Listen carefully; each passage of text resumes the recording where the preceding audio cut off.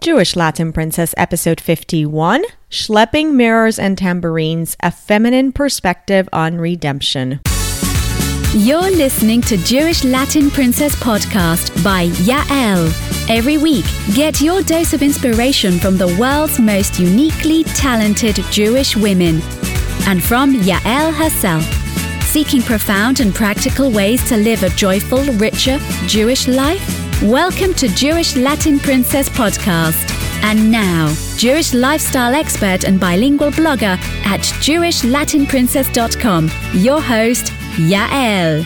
Welcome to Jewish Latin Princess, everyone. I'm Yael Trush, your host. This is the final countdown to Passover. Are you ready? I wish I could say I was ready, but this year I feel like I'm more behind than ever, I think. As you may know, I was speaking at Houston's JCC last night, which was a lot of fun. In addition, my youngest son turned 6 this past Shabbat, so mazel tov to him. Maybe I was this behind 6 years ago when he was born, and possibly in 7 years I'll also be this behind with a bar mitzvah only a few days before Passover. I don't know. I'm not sure. But anyways, here we are. Last night was a lot of fun, and now I'm really tackling Passover because what else can I do? As I'm sure you all are. So I want to leave you with some words of inspiration as you finish preparing your kitchens and everything else, getting it all ready for the big day. This is something I wrote initially for the Jewish Herald Voice Passover magazine a few years ago. And those of you who listened to the episodes in Spanish, you will have also caught it in Spanish last week. Oh, and before we move on to that, I wanted to let you know that past Jewish Latin Princess guest Rebecca Saltzman, founder of Balagan Be Gone, you might remember her from episode 27. And if you haven't heard her, you should go back to episode 27 and hear her. It's one of my most popular episodes, actually. Well, Rebecca is launching an online course that looks fabulous. It starts on April 15 for all of us who suddenly realized, okay, it's really time for me to take control of my clutter because my clutter is controlling me. Enter Control Your Clutter, a 10-week challenge that will leave you clutter-free and so much more. Go check it out at RebeccaSaltzman.com. And just for Jewish Latin Princess readers and listeners, Rebecca is offering $100 off your course subscription when you use the code JLP100 at checkout. In addition, Rebecca is so passionate about her program and the 10-week challenges that she's giving participants a $30 rebate. I guess she's giving you back $30 for every challenge that you complete. The course is made up of 10 weekly challenges, and after every challenge, when you show her that you've completed it, you get $30 back. So that's $300 back. I think that's such a great creative way to incentivize all of us to finally get this clutter under control and learn to keep it under control and live more organized, de-stressed, clutter-free lives. Is that possible? It is. Apparently, it really, really is. So check it out, ladies, at RebeccaSaltzman.com and use the code JLP100 at checkout to claim your $100 off. And here we go. Schlepping Mirrors and Tambourines, A Feminine Perspective on Redemption by yours truly. Enjoy and have a Chag Sameach.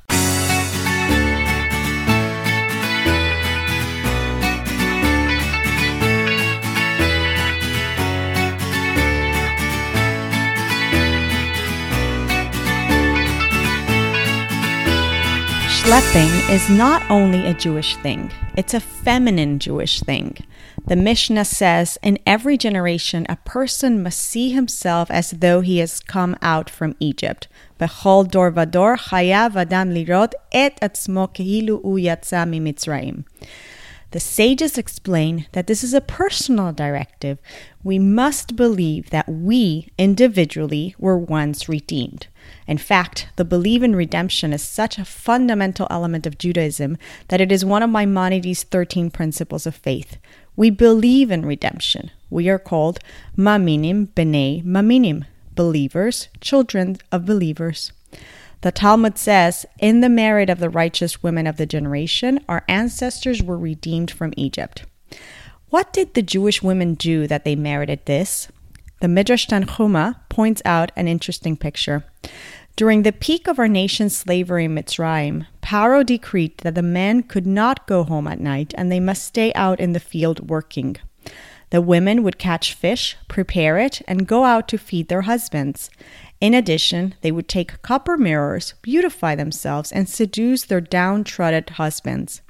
God would bless them, and they would conceive immediately and give birth to multiple children at a time.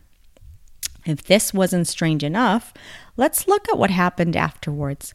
When the Jewish nation was ready to build the Mishkan, the tabernacle, and everyone eagerly contributed to its construction, the women brought their copper mirrors as their contribution. Yes, the copper mirrors they had schlepped from Egypt. Moshe Rabbeinu was not pleased, to say the least. Mirrors had to do with vanity, with physical desire. What place could they have in the holy house of God? Yet God said to Moshe, "Accept them, for these mirrors are more precious to me than any other gift, because through them the women raised generations in Egypt." Now, we can't forget another odd occurrence that happened after we left Egypt. The dancing scene after the splitting of the Red Sea.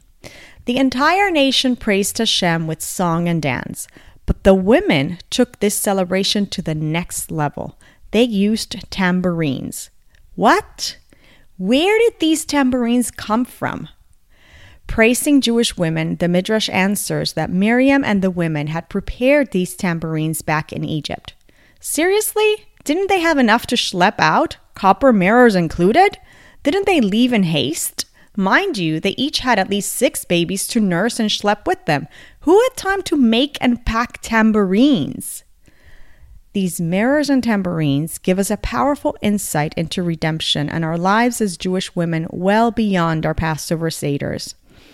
The women did not merit the redemption because they beautified themselves with mirrors, nor because they sang with tambourines.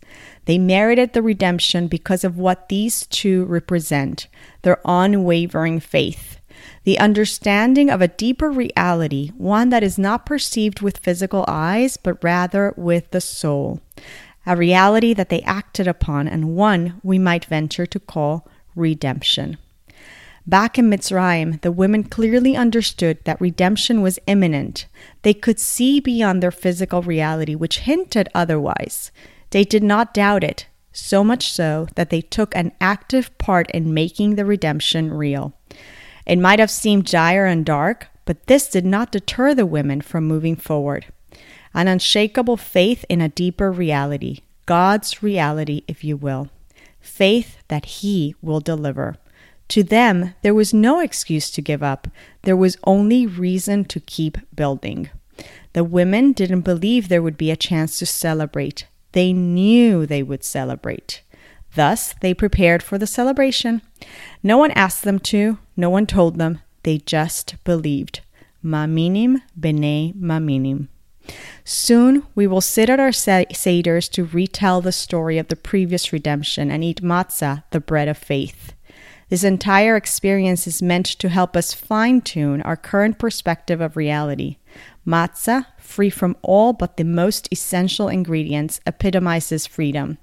We can all free ourselves from our limitations, our personal mitzrayims, a word derived from the Hebrew word mitzarim, limitations.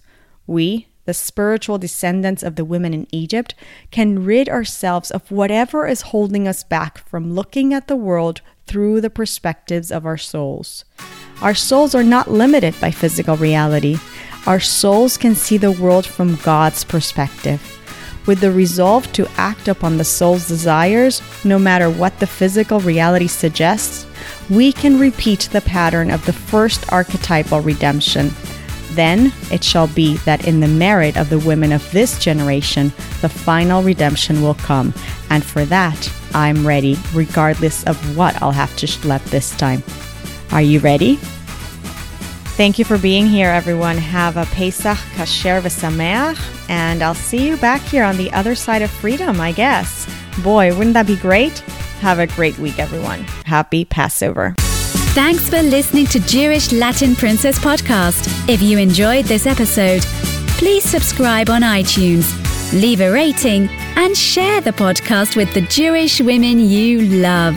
To access today's show notes, ask Yael a question, or suggest a uniquely talented Jewish woman to be featured on the show, visit JewishLatinPrincess.com.